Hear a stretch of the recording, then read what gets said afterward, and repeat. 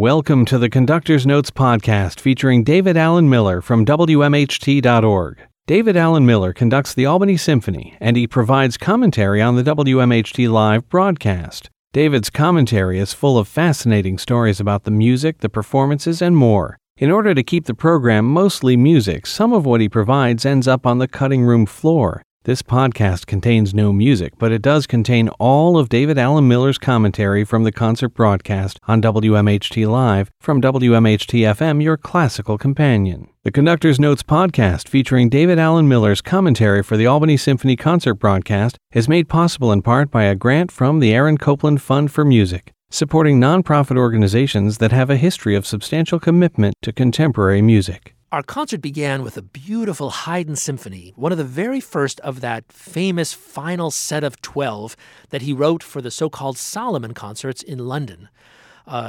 Just to recount the story, Haydn, of course, spent virtually his whole adult life working for one great princely family in the Austro-Hungarian Empire, the Esterházy family at their palaces in Eisenstadt and Vienna and Esterházy, etc. And around, I think, 1790, his great prince, Prince Nicholas Esterházy, died.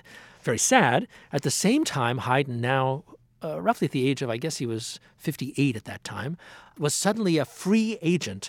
He still collected a modest pension and from the prince and from the prince's heir, Prince Anton Esterházy, but he was free. They kind of downsized the whole palace orchestra and such, and so he wasn't as needed.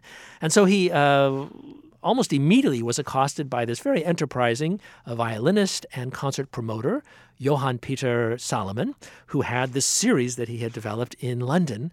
And Salomon knew, of course, that Haydn, even though Haydn had never been to England, was a huge culture figure in England, and the English already loved and knew a great deal of Haydn's music. And so he tempted him to make a trip to Haydn to put on a series of concerts featuring his new symphonies and other works as well, which Haydn did. Very enterprising gentleman, Haydn, because back in the day, 59 at that time was already a very advanced age, and for Haydn to go on a big trip to England and spend essentially a year there was kind of a daring thing for an older gentleman to do. But he did it with great delight and had an absolutely wonderful time. He had such a good time that he went back a few years later, and between 1794 and 95, he made a second big trip to Salomon's concerts and put on another set of concerts and premiered a whole bunch of other symphonies. So between these two visits, the final 12 Haydn symphonies were created. It's not entirely clear when exactly this symphony, number 96, was written. The actual numbers of the symphonies are not entirely chronological. This one actually probably happened a little earlier than some of the earlier numbered symphonies, and it's thought that it was very possibly the big symphony on the very first concert that Haydn gave upon his arrival in London. One of the most popular pieces by Haydn up to this point was his Symphony number 53, the so-called Imperial Symphony, another great kind of triumphant symphony. And so I think maybe Haydn was trying to channel the excitement and the love for that piece in this new Symphony number 96. And it's a fabulous piece in the key of D major, a very bright, brilliant key. It begins with a lovely short adagio introduction, first in D major and then kind of turning to the minor, which sets up this fantastic 3/4 first movement, yum, bum, bum, bum, ba, da, da, da, da, da, da, ba, bum. But you hear this kind of pervasive figure, bum, bum, bum, ba, bum, bum, bum, ba. And maybe it's just because we opened our season with Beethoven's Eroica Symphony. But I keep, as I've been studying this symphony, I keep coming back to believing that Beethoven must have known this piece pretty well. After all, bum, bum, bum, bum, bum, bum, bum, bum is the same kind of, it's the same kind of rhythmic figure. Obviously, very different things happen with it. But it's not beyond Beethoven to sort of be influenced by his teacher, Haydn. Haydn had this very interesting relationship with Beethoven after this time. He was sort of his ostensible teacher, although Beethoven was so opinionated and strong-willed that it was probably very hard to teach him at all. In fact, Haydn gave him a nickname. He called him the große Mogel, the great mogul, which I always like because I can imagine swarthy little Beethoven there seeming like a little mogul as he bossed everybody around and went his own way. But I think he had a very productive time studying with Haydn, and I think he learned a great deal from Haydn. And you hear in this symphony, as you do from all these late Haydn symphonies, how much Beethoven must have taken from him and then amplified and expanded and intensified the lessons he learned from Haydn. So a very brilliant first movement. Interesting, I think, because, when we think about symphonic movements, particularly the outer movements, first movements in particular, we think of them being in sonata form, that sort of three-part form, exposition, development, recapitulation, a big ABA, essentially, where you have a first theme, a second theme, which is usually very contrasting, then this big development, and then the themes come back kind of reconciled at the end of the movement. Haydn, of course, pioneered that idea, essentially, because he's really essentially the father of the modern symphony, and he essentially created the structures that symphonies are based on. But Haydn was not as religious about having this contrasting second theme. He very often didn't even have a second theme. He just viewed the two different contrasting sections as based on the keys. You'd start in the tonic, the home key, and then you'd pivot to the fifth, to the dominant, and that would be the exposition, and then you'd extend that through the development, and in the last part of the movement, everything would resolve and be played in the home key. What's so interesting about this movement, I think, is that there really isn't a second theme or a second set of themes. There's really just an incredible pervasive element of these wonderful kind of military, joyous, triumphant themes, along with that bum bum bum ba da yum bum ba da ba da ba bum, and he manages to sustain an entire movement out of that one basic principal idea. The second movement seems to start as a very typical Haydn second movement. It's a charming, light G major. It sounds like it's going to be a set of variations. But here again, to me, a connection to Beethoven.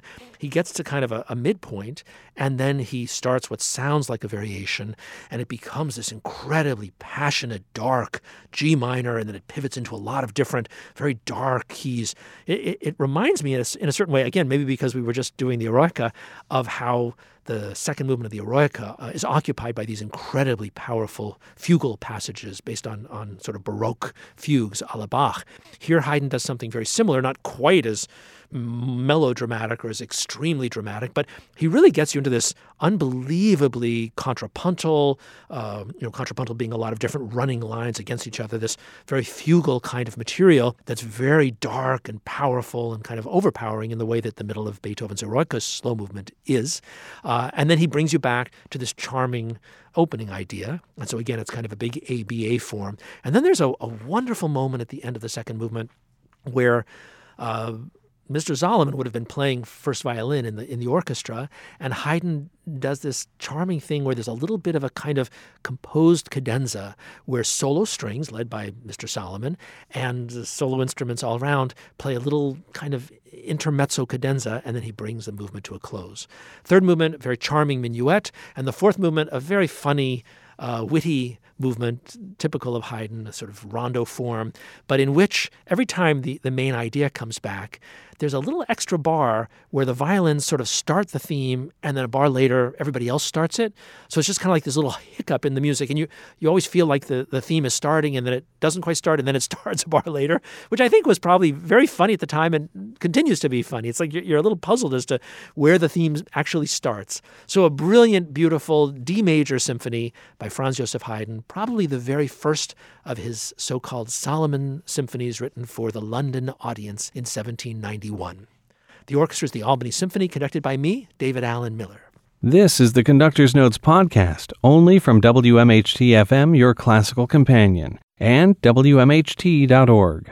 That was Haydn's Symphony number 96, the so-called Miracle or Miracle Symphony, played by the Albany Symphony, conducted by me, David Allen Miller.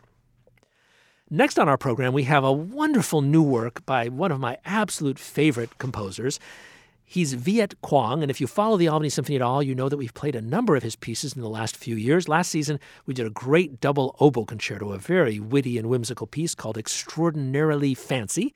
And a couple of seasons before that, we did a fantastic percussion quartet concerto. Actually, we did it twice. First, we commissioned it for our new music ensemble, Dogs of Desire, and played it on one of our American music festivals.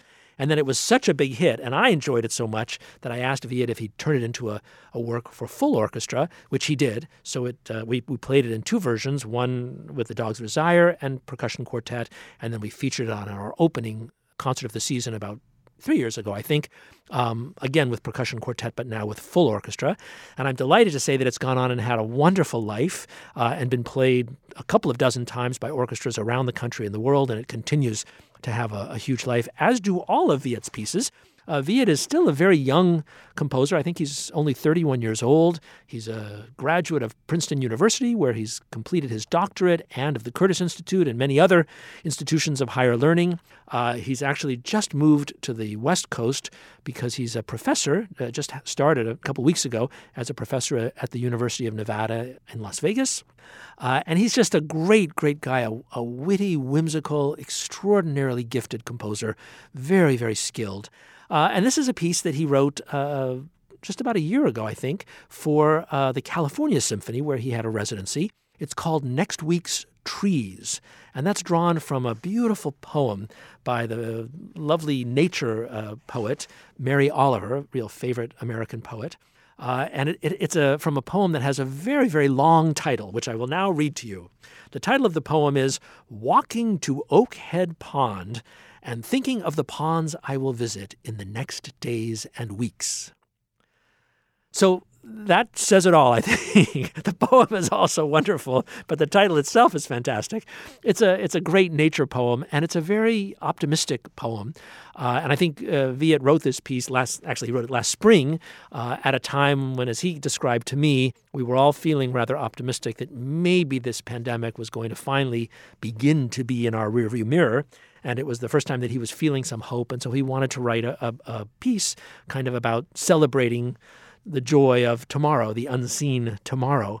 And as he described it, the poem is really about the unknowable nature of the future, and yet at the same time, our willingness to believe it's going to be good, which is maybe not true of all of us at all times, but there is this wonderful sense of human optimism that even though the future, and this is really the idea of her poem, that even though the future is completely unknowable, more unknowable than anything else in our lives, we tend to hope and believe that it will be okay. So it's a very hopeful work, a very joyful piece, even though, like all the pieces on the concert, this happens to, well, I shouldn't say like all, but it is in D minor, like the great concerto that we're going to play on the second half.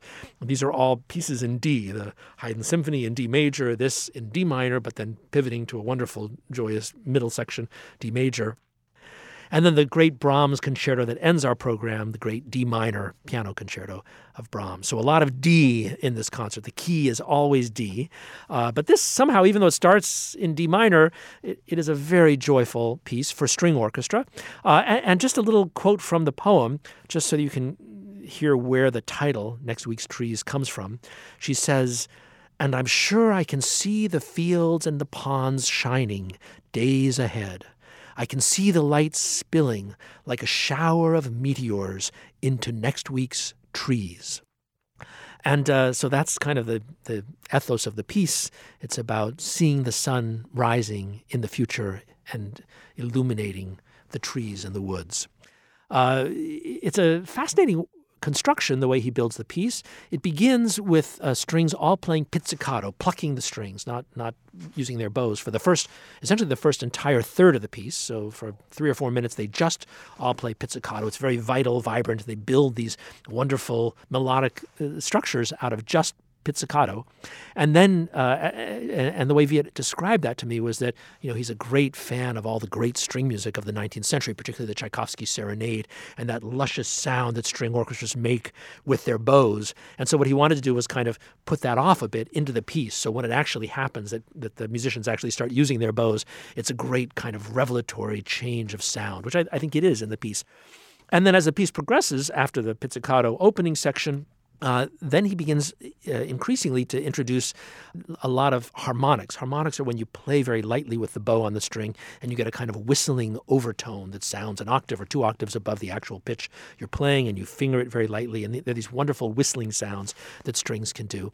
And he does one particularly wonderful effect. I'm not sure you'll be able to hear it on the recording, but on the recording of the performance, but where he actually goes from a fingered note, a regular sounding note, and then he sort of shifts to a sudden harmonic, and you get this kind of, the way he describes it, he says it should have a crackling timbral change similar to the human voice sliding between chest and head voice. So lots of great kind of modern techniques, but you'll hear the music is extremely dare I say, contemporary music based. All of Viet's music is wonderfully approachable because I think he's very much immersed in pop music and in pop culture, and manages, in much the way that many of my favorite composers like Michael Torke fuse, he's able to fuse sort of pop ideas and particularly pop harmonic progressions with the wonderful grand tradition of the past. And so it makes this very fresh, very contemporary sounding, but always very approachable music. And it's just gorgeous to listen to. I'm always so thrilled. We're excited. We have a big commission, a new work coming from him next year. And we're just going to continue to commission and play his music as long as we can because we love him and think he's great. So here it is. I think only the second performance as ever of next week's Trees by Viet Quang. The orchestra is the Albany Symphony, the string section of the Albany Symphony, conducted by me, David Allen Miller. This is the Conductor's Notes podcast, only from WMHT-FM, your classical companion, and WMHT.org. The Conductor's Notes podcast, featuring David Allen Miller's commentary for the Albany Symphony concert broadcast, is made possible in part by a grant from the Aaron Copland Fund for Music, supporting nonprofit organizations that have a history of substantial commitment to contemporary music. That was Viet Quang's Next Week's Trees, performed by the strings of the Albany Symphony, conducted by me, David Allen Miller. Brahms's First Piano Concerto is one of my absolute favorite pieces in the whole wide world. And I must say, as much as I love all of Brahms' music, it's one of my absolute favorite pieces by Brahms. Of all the music I know of his, of the piano works and the solo piano pieces and the songs and the chamber music and, of course, the symphonic works and the choral works, I think it may be my absolute alpha Brahms piece. And I've been puzzling as I was preparing for these concerts why that is, what it is about this specific piece that so attracts me and that's so compelling to me. And I really think that it's because this is the absolute apex of Brahms's earliest period. You know, we tend to think of Brahms, and even in our mind's eye, I know, in fact, because scholars talk about it, they talk about, quote, the bearded Brahms. You know, when we think of Brahms, we see those great portraits of him, very big, rotund German gentleman with a big beard and the receding hairline and, you know, this kind of wise, old, great man who was indeed that in the 19th century, the great keeper of the grand tradition of Bach and Beethoven and Haydn and others, as opposed to all those other figures, Liszt and Wagner, who were, you know, sort of crazy futurists pushing music in all sorts of new directions. Brahms was the keeper of the grand tradition. And I do think that there's a danger among interpreters to interpret all of Brahms as being by the bearded Brahms. And so I must say, with all due respect to all of my great colleagues and forebears, etc., that of all the composers I know, I think Brahms is the one who I feel is most often misinterpreted, because so many people luxuriating in the glory, the gorgeous harmonic language and the motivic language of Brahms tend to play it very slowly and sometimes very ponderously. Now, that may be because of the way they think it should go. I think it's also kind of inherent in some of the music. You know, Brahms is famous in all of his music for having thick left-hand chords. You know, he was a wonderful performing concert pianist as a young man, and when you play any of his solo piano music or any of the piano music, you notice that his left-hand chordal structure, he must have had a mighty left hand, is thicker and more dense than just about any other composer. And so there's a sort of weightiness to Brahms's music that I think just sort of invites people interpreters to slow down the music and to explore it that way. Also just because it's so luscious, you want to luxuriate in it. But I must say that this work, even though it's often played that way, I think really wants to be played in a very, very different way. This is a work that Brahms started creating in 1854. So that means he was 21 years old. he was a very, very young man. If you've ever seen pictures of Brahms as a young man, he was a very dashing, handsome young man. No beard, clean-shaven, beautiful hair, great features, dynamic, not yet rotund, a really lithe, incredibly dynamic figure. I think that's really what Clara Schumann and Robert Schumann saw in him. This great young knight riding in to save music from a more challenging future. And, it was Robert Schumann who essentially discovered Brahms at 20 and Clara Schumann, and it was Robert who declared him kind of the great hope of the future of music. He wrote this very seminal article, Neue Bahnen, declaring Brahms the next great genius of music. And frankly, for a 20-year-old composer who was just barely out of the cradle musically, and not even out of the cradle musically, that may have been actually not a favor to declare him that. And it meant that Brahms needed 10 or 20 or 30 years to grow into that prophecy, which in fact he did. But as a young man, he was really a dashing young figure, and his music, I think, was much in the mode of Schumann. It had great abandon, and it had great drama, and it had great, what we call in German, Schwung. It had great power and forward thrust, and it was only later that the music sort of became broader and deeper, and so this piece was the labor of his earliest years. It was something that he sweated over for about, somewhere between 3 and 5 years. It was the magnum opus, his first great symphonic utterance, and it cost him a lot of anguish. And it started, as you possibly know, as possibly a 2-piano piece, and then he envisioned it as a symphony, and then he had a dream in which he was playing piano and watching the performance, and he realized that, oh no, it should be a piano concerto. And so he got rid of the second and third movements and kept some of the first and built that. And then he consulted with Clara and with Joseph Joachim, his great friends. And one has to remember that Brahms started working on and thinking about this piece in 1854, which was a very critical year for him and for the Schumanns, because that was the year when Robert Schumann had his last great breakdown, tried to commit suicide and ended up in an asylum, and never recovered and never left the asylum, and kind of descended into pretty complete madness, and died 2 years later in 1856. And that is exactly the time at which Brahms was gestating this piece. At the same time, Clara knew increasingly that this was Robert's last illness and that he was not going to recover. She was not allowed to see him during those 2 years of his final decline. She was home with her 7 children, raising the children, concertizing, trying to keep the family together, trying to earn a living so that she could pay to keep the family together. She had a lot on her plate. She had a lot going on. At the same time, here was this gorgeous young 21, 22-year-old Brahms who was absolutely in love with her, head over heels, and who was actually very close to Robert. And it was this kind of strange family triangle, also with Joachim, a square. And so out of all of this, Brahms's love for Clara, 14 years his senior, and this mature, incredible woman, his tragic sense of his love for Robert, who was his greatest mentor and who was in complete decline. These are all the things that created the world of this work. And while none of Brahms' music is specifically autobiographical, he didn't really believe in that. He really wanted his music to be abstract.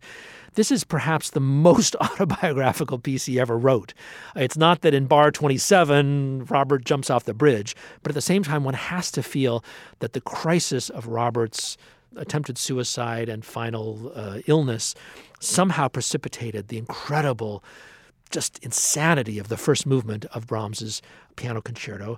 And he himself actually inscribed at the beginning of the beautiful introspective slow movement, the second movement, Benedictus qui venit in nomine Domine, from the Latin Mass, blessed is he who goes in the name of the Lord, as kind of a benediction or a requiem for Robert. And also at one point he referenced that the second movement expressed his love for Clara.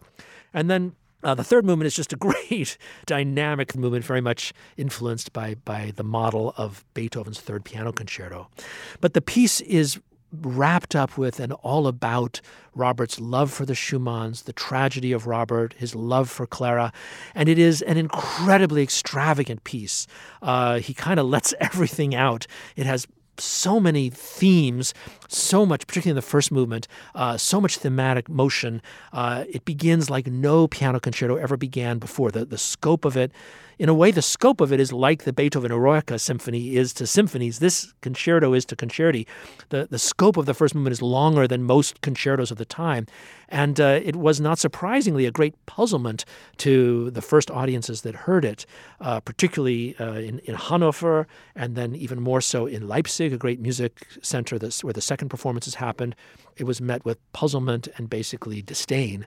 They were expecting some wonderful virtuosic, light, flashy piece a la Chopin, I suppose, or whatever the pieces of the time were. And instead they got this unbelievably intense, dramatic, 3.5, almost 4-minute symphonic opening, after which the piano comes in this very delicate, lyrical way. They were probably just completely flummoxed, and the virtuosity of the writing, the depth and the difficulty of the writing, the sense of struggle throughout, particularly the first movement, but the whole piece must have just absolutely befuddled and flummoxed the audience of the time. In fact, what's kind of funny is that the only people who seemed to appreciate the work were Liszt and his circle, because they heard it, I think, the whole autobiographical sense, and Brahms and Clara, who were kind of very much against the Liszt crowd, were really almost offended by the fact that they seemed to really like the piece.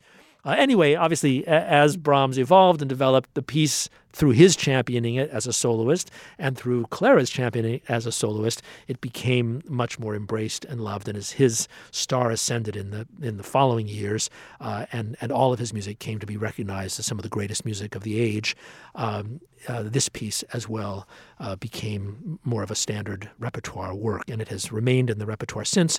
But it's not that often played, and I think that's partly because the piano part is so catastrophically difficult. It asks so much of the soloist, and if you want to play it at any kind of dynamic, thrusting tempo, it requires the virtuosity of a Horowitz to get through.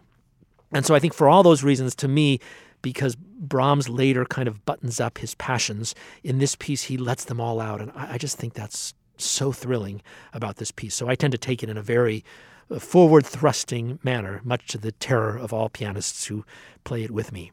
But we're delighted to have a great, great pianist, Shai Wozner, the Israeli-born American pianist, and he does a miraculous job with it. So here it is, Brahms' Piano Concerto No. 1, 3 movements. The first movement, maestoso, majestic first movement with a gorgeous contrasting second theme. The beautiful, introspective, adagio, possibly requiem second movement, and the dynamic third finale. Here it is, Brahms' Piano Concerto No. 1 in D minor. The orchestra is the Albany Symphony, pianist Shai Wozner as soloist, with me, David Alan Miller, conducting the Albany Symphony. That was the Brahms Piano Concerto No. 1, featuring piano soloist Shai Wozner with the Albany Symphony, and me, David Alan Miller, conducting. Thanks for listening to the Conductor's Notes podcast featuring David Alan Miller of the Albany Symphony Orchestra from WMHT-FM, your classical companion, and WMHT.org.